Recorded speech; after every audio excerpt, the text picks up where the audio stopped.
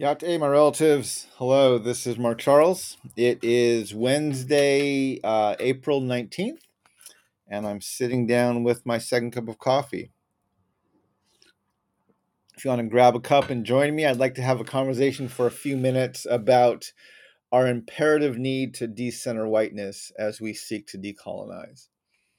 But before I begin, I want to do as I always do by acknowledging I'm speaking to you from Piscataway lands. Today, these lands are known as Washington, D.C., but the Piscataway are the original inhabitants of these lands. And I want to thank the Piscataway for their stewardship of these lands. And I want to just state how humbled I am to be living on these lands today. I'm grateful that you can join me this morning. Let's see who's in the chat. We got Shantina here, Yate Abin, or actually, it's not Yate Abin anymore. It's no longer morning here, it's afternoon. But Shantina, thank you for joining. Mr. Phil Fox, Yate, thank you for joining. It's good to have you here. I want to talk a little bit about, if you follow me on social media, you'll see that this morning I tweeted out about a commitment I made. I actually made this commitment when I was running for president. I kind of formalized it. I've never been one to wear suits often. I really think the last time I wore a suit was probably to a wedding, maybe 20 years ago. I think the only suit I owned was when I got married. I got married in a suit back in the 1990s. So that again, that was over it was many years ago. But I've never been one to wear suits much. I don't like them. I've never worn them. But during my presidential run in 2020, when I ran for president as an independent candidate, there were several things I knew I wanted to do when I ran. The first is I wanted to wear my hair in a sieve. I wanted to have my hair tied in a traditional bun. I've worn my hair in a bun for almost 20 years now. And I wanted to campaign and run for president with my hair in a sieve. I also wanted to intentionally campaign to Native nations first. Um, Most presidential campaigns go through Iowa and New Hampshire. That may change in 2024, but Iowa is always the first caucus state. New Hampshire is always the first primary state. Iowa is the fifth whitest state in the country and has the highest amount of private land in the nation. New Hampshire is the third whitest state in the country and has the highest rate of home ownership. So again, if you want to be president, you have to campaign for literally a year, right? It's retail politics in Iowa and New Hampshire. You have to campaign for a year and make yourself palatable to white landowning men because that's who lives there. And I didn't want to do that. I've always felt like if you, and this goes back to when I lived on the reservation, if you wanted to be president of this country, to be a leader in Turtle Island, the most appropriate and respectful place to begin any campaign for such an endeavor had to start with Native nations and Native peoples. And so I began my campaign by traveling around the country, around our nation, visiting different reservations, campaigning directly to Native peoples and meeting with Native leaders. And I wanted to do that as a way to stand against what the systems had done. The other commitment I made when I ran for president is I decided I was not going to wear a suit. Right? In American politics, especially as you get into national politics like Congress and the Senate and definitely the White House, suit is that's just the expected attire. And I was like, no, I'm not going to do that. I am not going to wear a suit. And the reason I did that was very intentional. It was very specific. There are way too many pictures, right, of before and after pictures of Native peoples dressed as savages, right? Being civilized and then being dressed in a suit, right? We have this picture in the public domain of boarding schools, and right, we just these photos are commonplace. Of look at these Native savages who we've civilized and now have put them in uniforms and dressed them, and they're little Americans, right? Even my own denomination, in the report that we did on the doctrine of discovery for the Christian Reformed Church, as we searched the archives of our of our denomination. There's the publication, one of the main kind of magazine publications that our denomination has had for decades, maybe even centuries, is called the Banner, which is what we put out as it contains the latest news. It's kind of like a monthly magazine that goes out, and it has articles about the Christian Reformed Church and about what's going on in our churches around the country.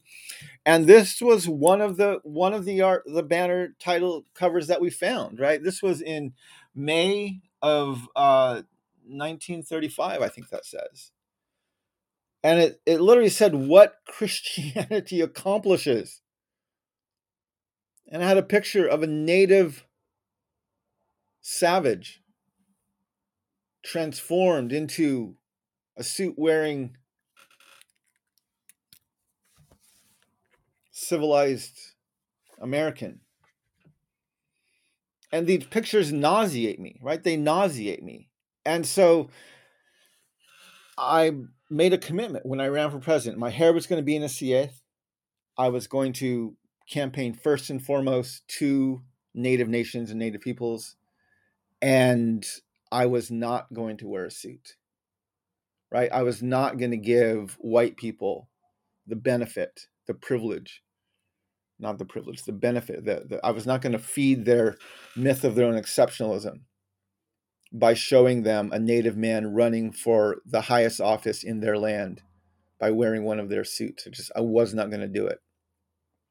And I've kept those commitments. My hair is still in the CA. I still like to travel to Native nations and meet with Native peoples. And I maintain my commitment to decolonize by not wearing a suit.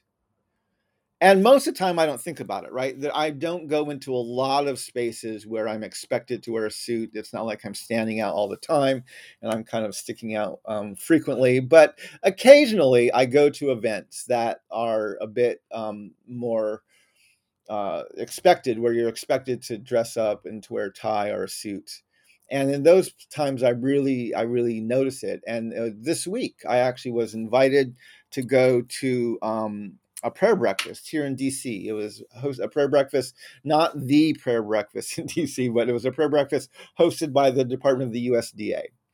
And it was on their building right on the mall, and it was an invitation only event, and I registered for it, and I decided I was going to go. I wasn't sure what to expect, but I actually wanted to do better about networking here in DC. I haven't done a very good job about just kind of networking around DC and inserting myself into different spaces and conversations. And I made a decision this past few months that I want to do that better moving forward. And so when I received this invitation, I accepted the invitation, and I thought it dawned on me beforehand that it probably would be an event where I might be expected to wear a suit, but I wasn't sure exactly what it was. I didn't remember seeing anything about the attire on the invitation. But when I got there, yes, it was it was a breakfast, but it was everyone. I was the only person, only male, who walked into the room not wearing a suit. I didn't feel embarrassed. I didn't feel like I had to apologize for myself. I went in blue jeans, nice shoes, and a shirt and one of my necklaces, my turquoise necklaces. It wasn't even a button shirt. It was a t-shirt, or a black shirt that I wear frequently when I speak. And I walked in. I didn't feel ashamed. I didn't feel like I had to apologize, but it was very obvious. So I was the only male in the room who was not wearing a suit.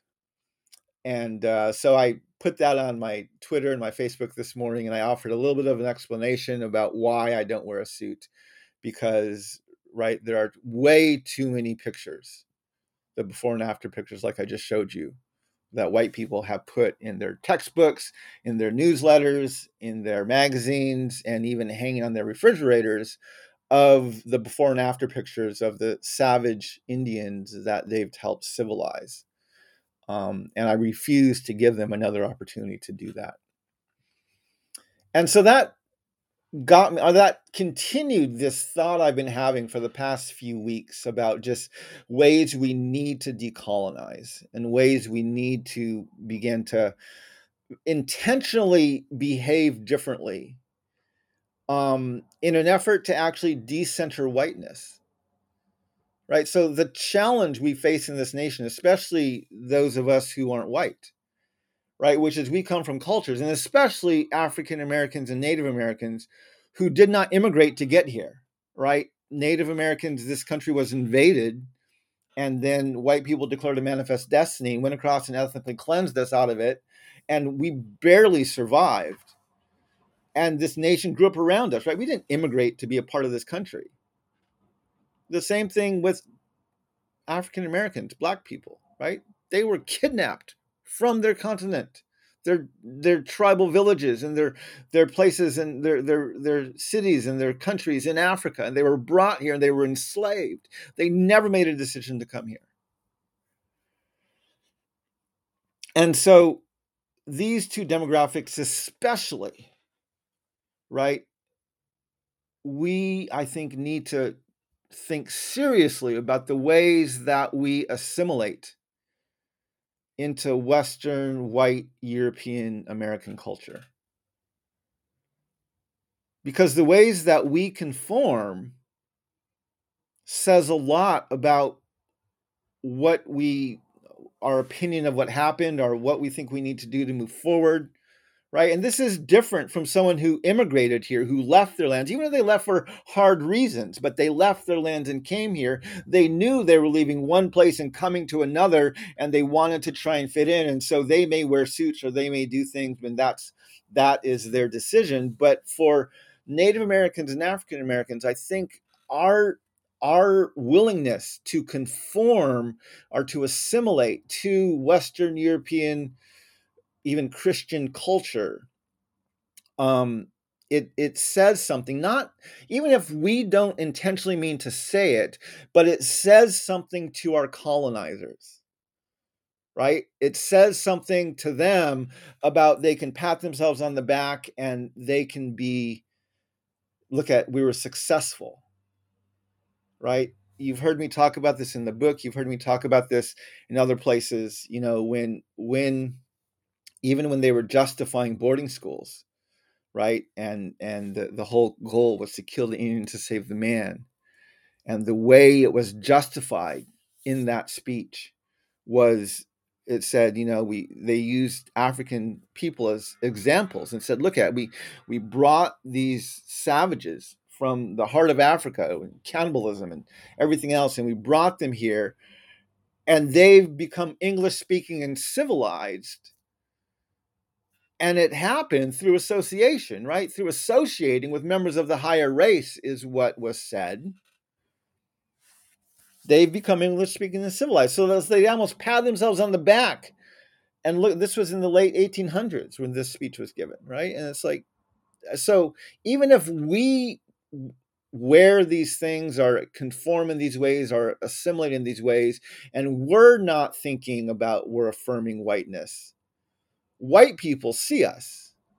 They see us dressed in our suits. They see us, aspiring to their seats and trying to get into their schools. And it's like, oh, look at, we've done so good. Like, this is the first person of color to graduate from this university or to hold this position or to fly in this space that was traditionally only reserved for white people, right? And they use these things almost like there's some celebrating our accomplishment, when I think actually white people are affirming themselves, of like, look at how great we are, right? We brought these savages from cannibalism and savagery and everything else, and we've now assimilated them enough that, look at, they can even aspire and even achieve some of the things that we have already achieved. And I'm gaining a greater sensitivity to white organizations and institutions proclaiming, trumpeting, broadcasting, look at, we have our first person of color, our first woman sitting in this position or in this role or at this place. And again, it sounds like this is, look at how great this person of color is. But essentially they're saying, look at, they've finally reached our level of becoming civilized. It's the before and after picture. And this is why I refuse to wear a suit. I'm like, no, you don't get that before and after picture. I will, even if I'm in that position, even if I'm campaigning to lead your country, lead this country, I'm not going to wear one of your suits. So I think we have to be very careful how we think about these things. I'm not condemning other people who say, well, I'm going to wear a suit or anything else, but I want to encourage people to think about these things very, very concretely. Because whiteness has become so centered in our nation, right? Oftentimes we don't even realize how we're centering whiteness, whether it's by wearing a suit, whether it's by striving to attend these specific schools or get these certain degrees or holding these positions, right? There's this sense of like, we have to be thinking about this, and we see this especially in politics. I was reminded of this the other day when I was talking with a colleague, and they reminded me about, 'cause if you pay attention to politics, of course, obviously, right now Republicans are starting to um, uh, announce their campaign for the 2024 election. And on April 12th of this was last week, a week ago, Tim Scott, African American, announced his campaign, or announced his exploratory committee to run. And I'll put an article in the chat right now where you can read about this. This is the article that ran in Politico, announcing his campaign. And then I'm also going to put, because he released a video announcing his campaign, and the music on the video actually reminded me some of the announcement I gave when I ran in 2020. It was a similar type of music. I'm not, obviously, I think the music we got even from my video came from the public domain somewhere, so it might even been the same place. I don't know, but it reminded me. So it even made me think some about my video. But in his video, in Tim Scott's video, he made the interesting choice of uh, showing this scene, kind of having a drone flyover of this scene. Now, if you don't recognize this, this is Fort Sumter in South Carolina, in the Charleston Harbor. And this was where the first shots were fired by Confederates at this Union fort. And it fell just a day and a half later. And that has traditionally been seen as the start of the Civil War. And it was interesting that Tim Scott went back there.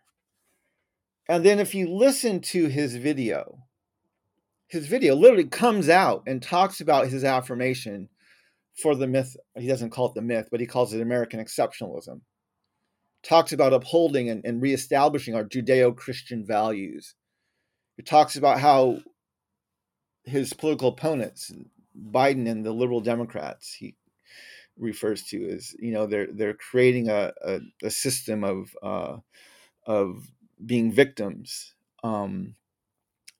And right, he said a lot of these things, and again, it sounds very normal. Like, this is how politicians speak, right? One of the most unifying themes in American politics is the myth of American exceptionalism. And we hear this kind of rhetoric from white people all the time, right? Donald Trump, let's make America great again. Hillary Clinton, America's already great, right? This is how our white politicians speak. They affirm the myth of their own exceptionalism, and they talk about how great this country was and how wonderful its history was. They do this over and over and over again. It's a part of our political rhetoric. But as at least our primaries are getting more and more diverse, we're hearing a lot of that exact same rhetoric coming from people of color. And the thing we have to note, right, and this is something we look very closely at when I ran for president in 2020, we have to look at is the reason they're saying those things. Why does Tim Scott feel the need to go back to Fort Sumter, right? Why does he feel the need to talk about this? Why does he bring up American exceptionalism the way he does? Why does he talk about how he has been given these great opportunities and look at how he succeeded? Why? Because this is what white people want to see, right? This is what they want to know. Okay, we took these savages and we've civilized them, and look at they're now productive components of our society. And every time we affirm them, like Tim Scott went back there. Why? Because he knows the Democrats are thinking about moving their primary to South Carolina, but the Republicans are still going through Iowa and then through New Hampshire. He knows that if he wants to win this election, he has to get white landowning men to vote for him, to donate to him, and to support him. And that video, if you watch it, it was absolutely tailored to get white landowning men to feel more secure, more safe about supporting what historically and traditionally has been a threat, which is a black man, person of color. Right? And it's not just Tim Scott. I've said this before. I was listening. I listened. I listened to President Obama's memoir when he came out of office. I've talked to him about this, right? And first of all, again, I've said this before. President Obama, when he was in office, he absolutely learned the imperative for a black man sitting in the Oval Office of the need to espouse the myth of American exceptionalism, right? He came in and he used language and did some things that got people from both parties questioning whether he believed the myth of American exceptionalism. Maybe he was going on an apology tour as he went around the globe and acknowledging some of our nation's historical faults and missteps. And he was rebuked by both parties, Democrats and Republicans. And by the end of his second term in office, he was espousing the myth of American exceptionalism as well, if not better, than any white man ever did. All the way down to the title of his memoir, right? If you're a black president who was seen as a threat, so much of a threat that after you left office, they elected Donald Trump, right? The exact opposite of everything you were and represent and tried to do, right? I mean, this is how if that's what happened, and you want to sell books, not just a few, but you want to sell millions of books, what do you got to do? Well, you have to call your book A Promised Land, right? You got to reassure white people that even though you were black and you ran you led this nation, white people are still God's chosen people. They still have a manifest destiny. Their sins, their injustices of enslavement and ethnic cleansing and genocide are actually deeds accomplished by the will of God. So again, President Obama, Mr. Obama, which I learned the proper way to refer to someone who's left office of the presidency is to call them Mr. in their last name. Yeah. So again, he titled his book. Why? Because he wanted white people to buy it. That's why he titled it A Promised Land. He wanted white people to feel safe to buy this. Now, as I read through his book, right, as I've said this a few times, there were a few places where I caught a hint of lament in Mr. Obama's voice, that he might have missed a few opportunities to more directly address race or our nation's history or things like that. And again, he read the book himself, so I heard it in his own voice. And I felt like I heard some tinges of lament a few times through the book, like he had a missed opportunity. But he made and he was clear about this early in his book. when he decided to run for president, the centerpiece of his strategy to win the presidency, to win the primary and eventually the presidency, his primary strategy, which he and his political operatives came up with, was he had to win Iowa. Again, Iowa is the fifth whitest state in the country, has the highest rate of private lands of any state in the country. Retail politics is the absolute norm in Iowa.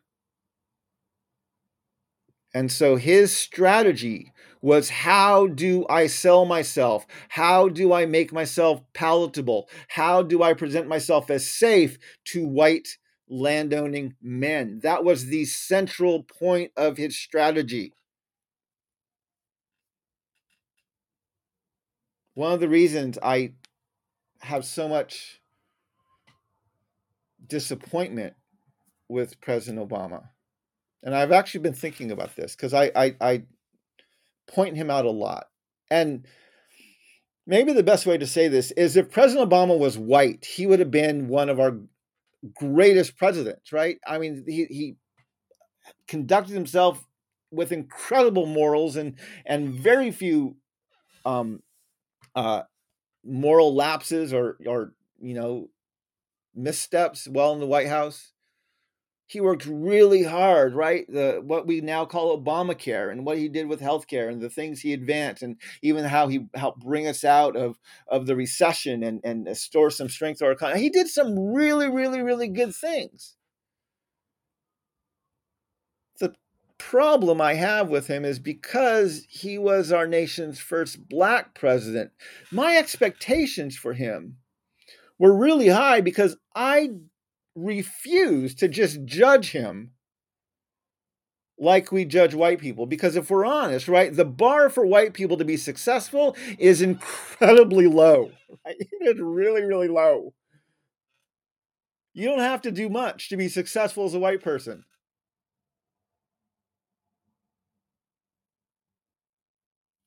And if I judge President Obama by the same bar that we judge white presidents by, yes, he was easily our greatest president. But I judge him by a higher bar that I think we need to have for all of our presidents. And I expected him, I hoped that he would do more to address the things in office that I know I've actually lost hope that white people are ever going to address. And he repeatedly, he refused to take on that task. And that's where a lot of my disappointment comes from. Right? Again, when we aspire to whiteness, we're actually lowering our standards. People of color, I want you to think about that. When we aspire to achieve what white people have, we are actually lowering our standards, because white people do not have a very high bar to be successful. You don't. Right? You can drop out of college and still go on to become one of the richest people in the world. Not just one, but several of them. Right? So we have to hold ourselves to a different standard. But anyway, the point of all this is we need to stop decentering white. We need to start decentering whiteness. We need to stop centering it. And the reason we have to do this, the reason this is so imperative, is based on what we saw in Kansas City last week. Right? That's why it's so important.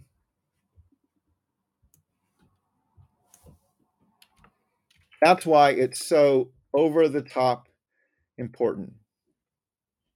Ralph Yarl, an honor student, young black man, went to the door of what he thought was a house his younger sibling was at, rang the doorbell, woke up the owner of the house. He came to the door, looked through it, saw that there was a black man in front of him, and without saying anything, shot him.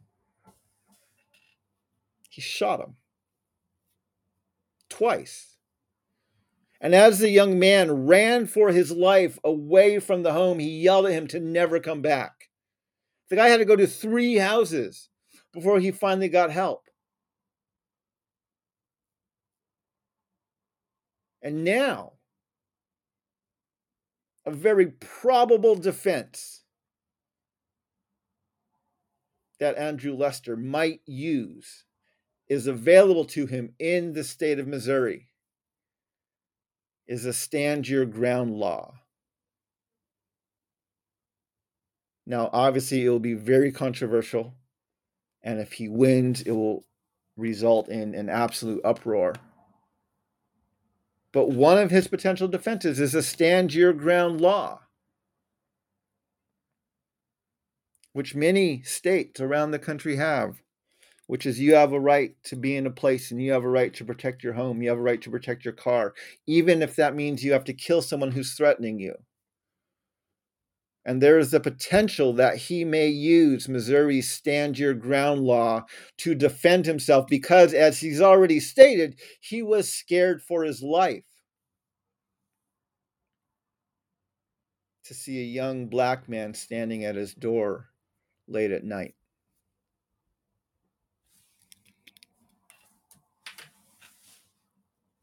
This is why, my relatives, it's so important that we decenter whiteness. Because when white people live in the center position that they've created for themselves in this nation, in this world, and we never decenter them, we always affirm them. We wear their suits. We study at their educations. We sit at their tables. We allow them to pat themselves on the back for allowing us to sit there, right? When we change our rhetoric and change the way we talk because we want to get the vote and the support and the money of white landowning men. When we do these things over and over and over and over again, white people continue to believe the lie that not only are we less than, and they're in the process of civilizing us, but they believe the lie that they're greater than us and they're superior.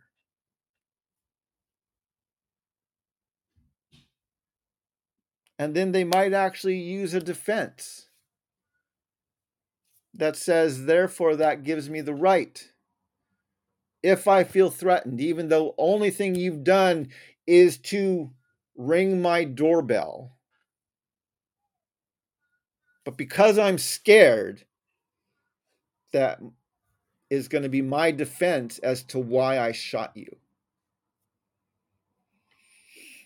And this is why this is so serious, my relatives. We can't live in a world where that is even, not only is it allowed or acceptable, but where it's even a possibility to claim such a defense.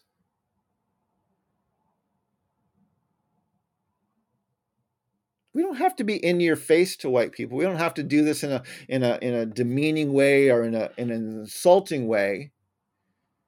Right? When I went to the event the other day in my blue jeans and my t-shirt with my necklace on, I wasn't embarrassed that I was the only male in the room not wearing a suit. I didn't feel belittled. I didn't feel less than. I didn't feel embarrassed by that. I know who I am. I know why I dress the way I dress. And I know I have every right, as much as any other person, to be there. I'm well aware of that. So I did not feel embarrassed, or I did not feel ashamed. I did not feel like I should have been dressed differently. Had anyone asked why I was not wearing a suit, I would have told them exactly why I chose not to wear a suit.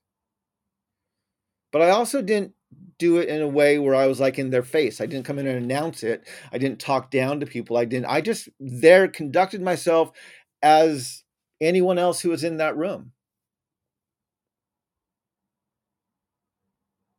Again, I'm not trying to demean white people. I'm not trying to give them a taste of their own medicine. I'm not trying to like, right, they need to be oppressed like we were oppressed. No, that's not the goal, because that doesn't solve a problem.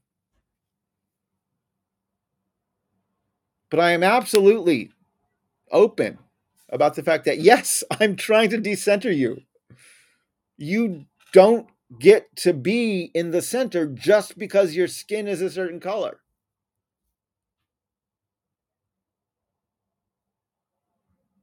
And if you feel you have the right someday to kick me out of a room because I'm not dressed the way you're dressed, then what's to stop you on another day to claim you have the right to shoot me just because I'm knocking on your door at a time when you didn't expect me to be there? The two are actually not that far apart, my relatives.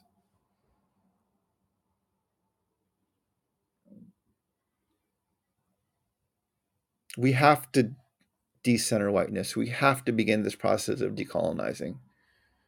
And I truly believe this process needs to be led by African Americans and Native Americans. Why? Because we are the two group of people who did not immigrate here. And we are the groups that white people look at most closely to see how good of a job they've done at assimilating these savages and making them productive part of their white American Christian society. And so when we wear our suits and flash our degrees and show our successes by achieving what they have in their world, even if we're not intending to do it, it allows them in a certain way to pat themselves on the back and say, look at what we've done.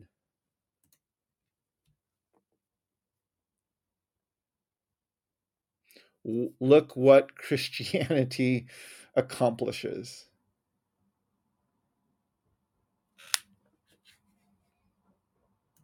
And we can't give them that satisfaction. We have to hold ourselves to a higher standard. And this isn't just for our benefit. This is actually for our nation's benefit. Right? A nation can't live this way. It can't survive this way. And as white, the white majority moves to the white minority, we're going to see this type of thing happen more and more frequently. And it's going to become more and more apparent. So we have to be intentional about this, my relatives. I hope these things are helpful. Again, I'm not trying to cause strife. I'm not trying to cause chaos. In no way am I advocating for anything violent. But I am saying we have to become much more comfortable about decentering whiteness, not doing it with an in-your-face attitude, but also not feeling like, yeah, we just have to conform or assimilate if we want to be successful. We have to hold ourselves to a different standards, and we have to look at people like President Obama, and we have to hold them to a different standard and say, yes, you know what? Even though you didn't want to make race central because of the color of your skin and because of the history of this country, your presence there did make race central, and it's not just enough to be there. You have to model and be something different when you're in that space. And we have to find ways to empower these leaders, right? We have more and more people of color running for office, but I see more and more of them just thinking they have to just assimilate, change their values, and change the things they fight for to make themselves palatable to whiteness. And if we do that, my brothers and sisters, we're not going to fix these problems. We're not going to fix them that way. I promise you.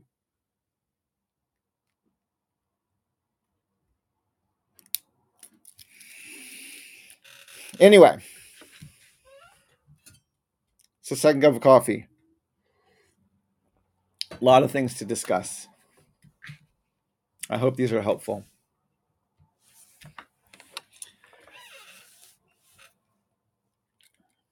I will be. I'm going to do another second coffee later this week.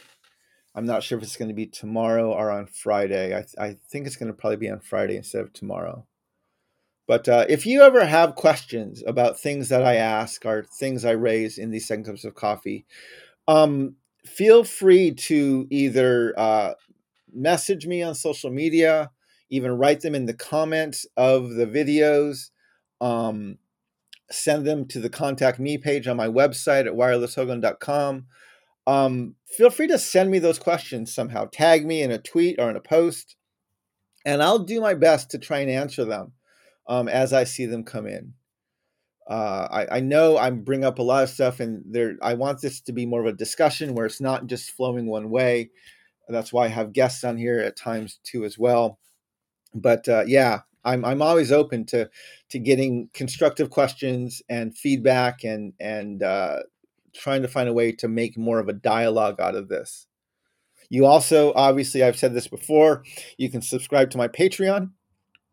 Right, my Patreon site is one place where you can subscribe there, and I have my Ask Questions tier where I have a Zoom call every month where I just I answer questions that people ask. We have a conversation and a dialogue about stuff that went on that month and things I've spoken about, things like that. So you're welcome to join my Patreon anytime you'd like, and there's a space there. I also want to make it a little more available here. Also, again, if you'd like to purchase a signed copy of On Selling Truth, there's the QR code right there. You're welcome to purchase a signed copy of On Selling Truth, or from that same page, you can get the 10-book special. And I just did one of my Q&As with the 10-book special earlier this week. It was on Monday, and it was with a group from Wisconsin, and I loved it. It was a fantastic conversation. They've read the book, they've gone through it, they had some really good questions that came out, and I live for those conversations. I love those conversations. So if you have a group who would like to study On Selling Truths, if you buy 10 copies of On Selling Truths from my website, and I'll send them to you, they're signed, and I will give your study at some point over the next year. You can schedule it with me. I will give you a 45-minute virtual Q&A where we can go in and have some deeper discussion about the book. So those are all available. But yeah, my relatives, thank you so much for joining me today. I hope this has been helpful, and I appreciate your willingness to engage in this dialogue. So yeah, my relatives, walk in beauty, and may we all learn how to walk in this beauty together. Hakone.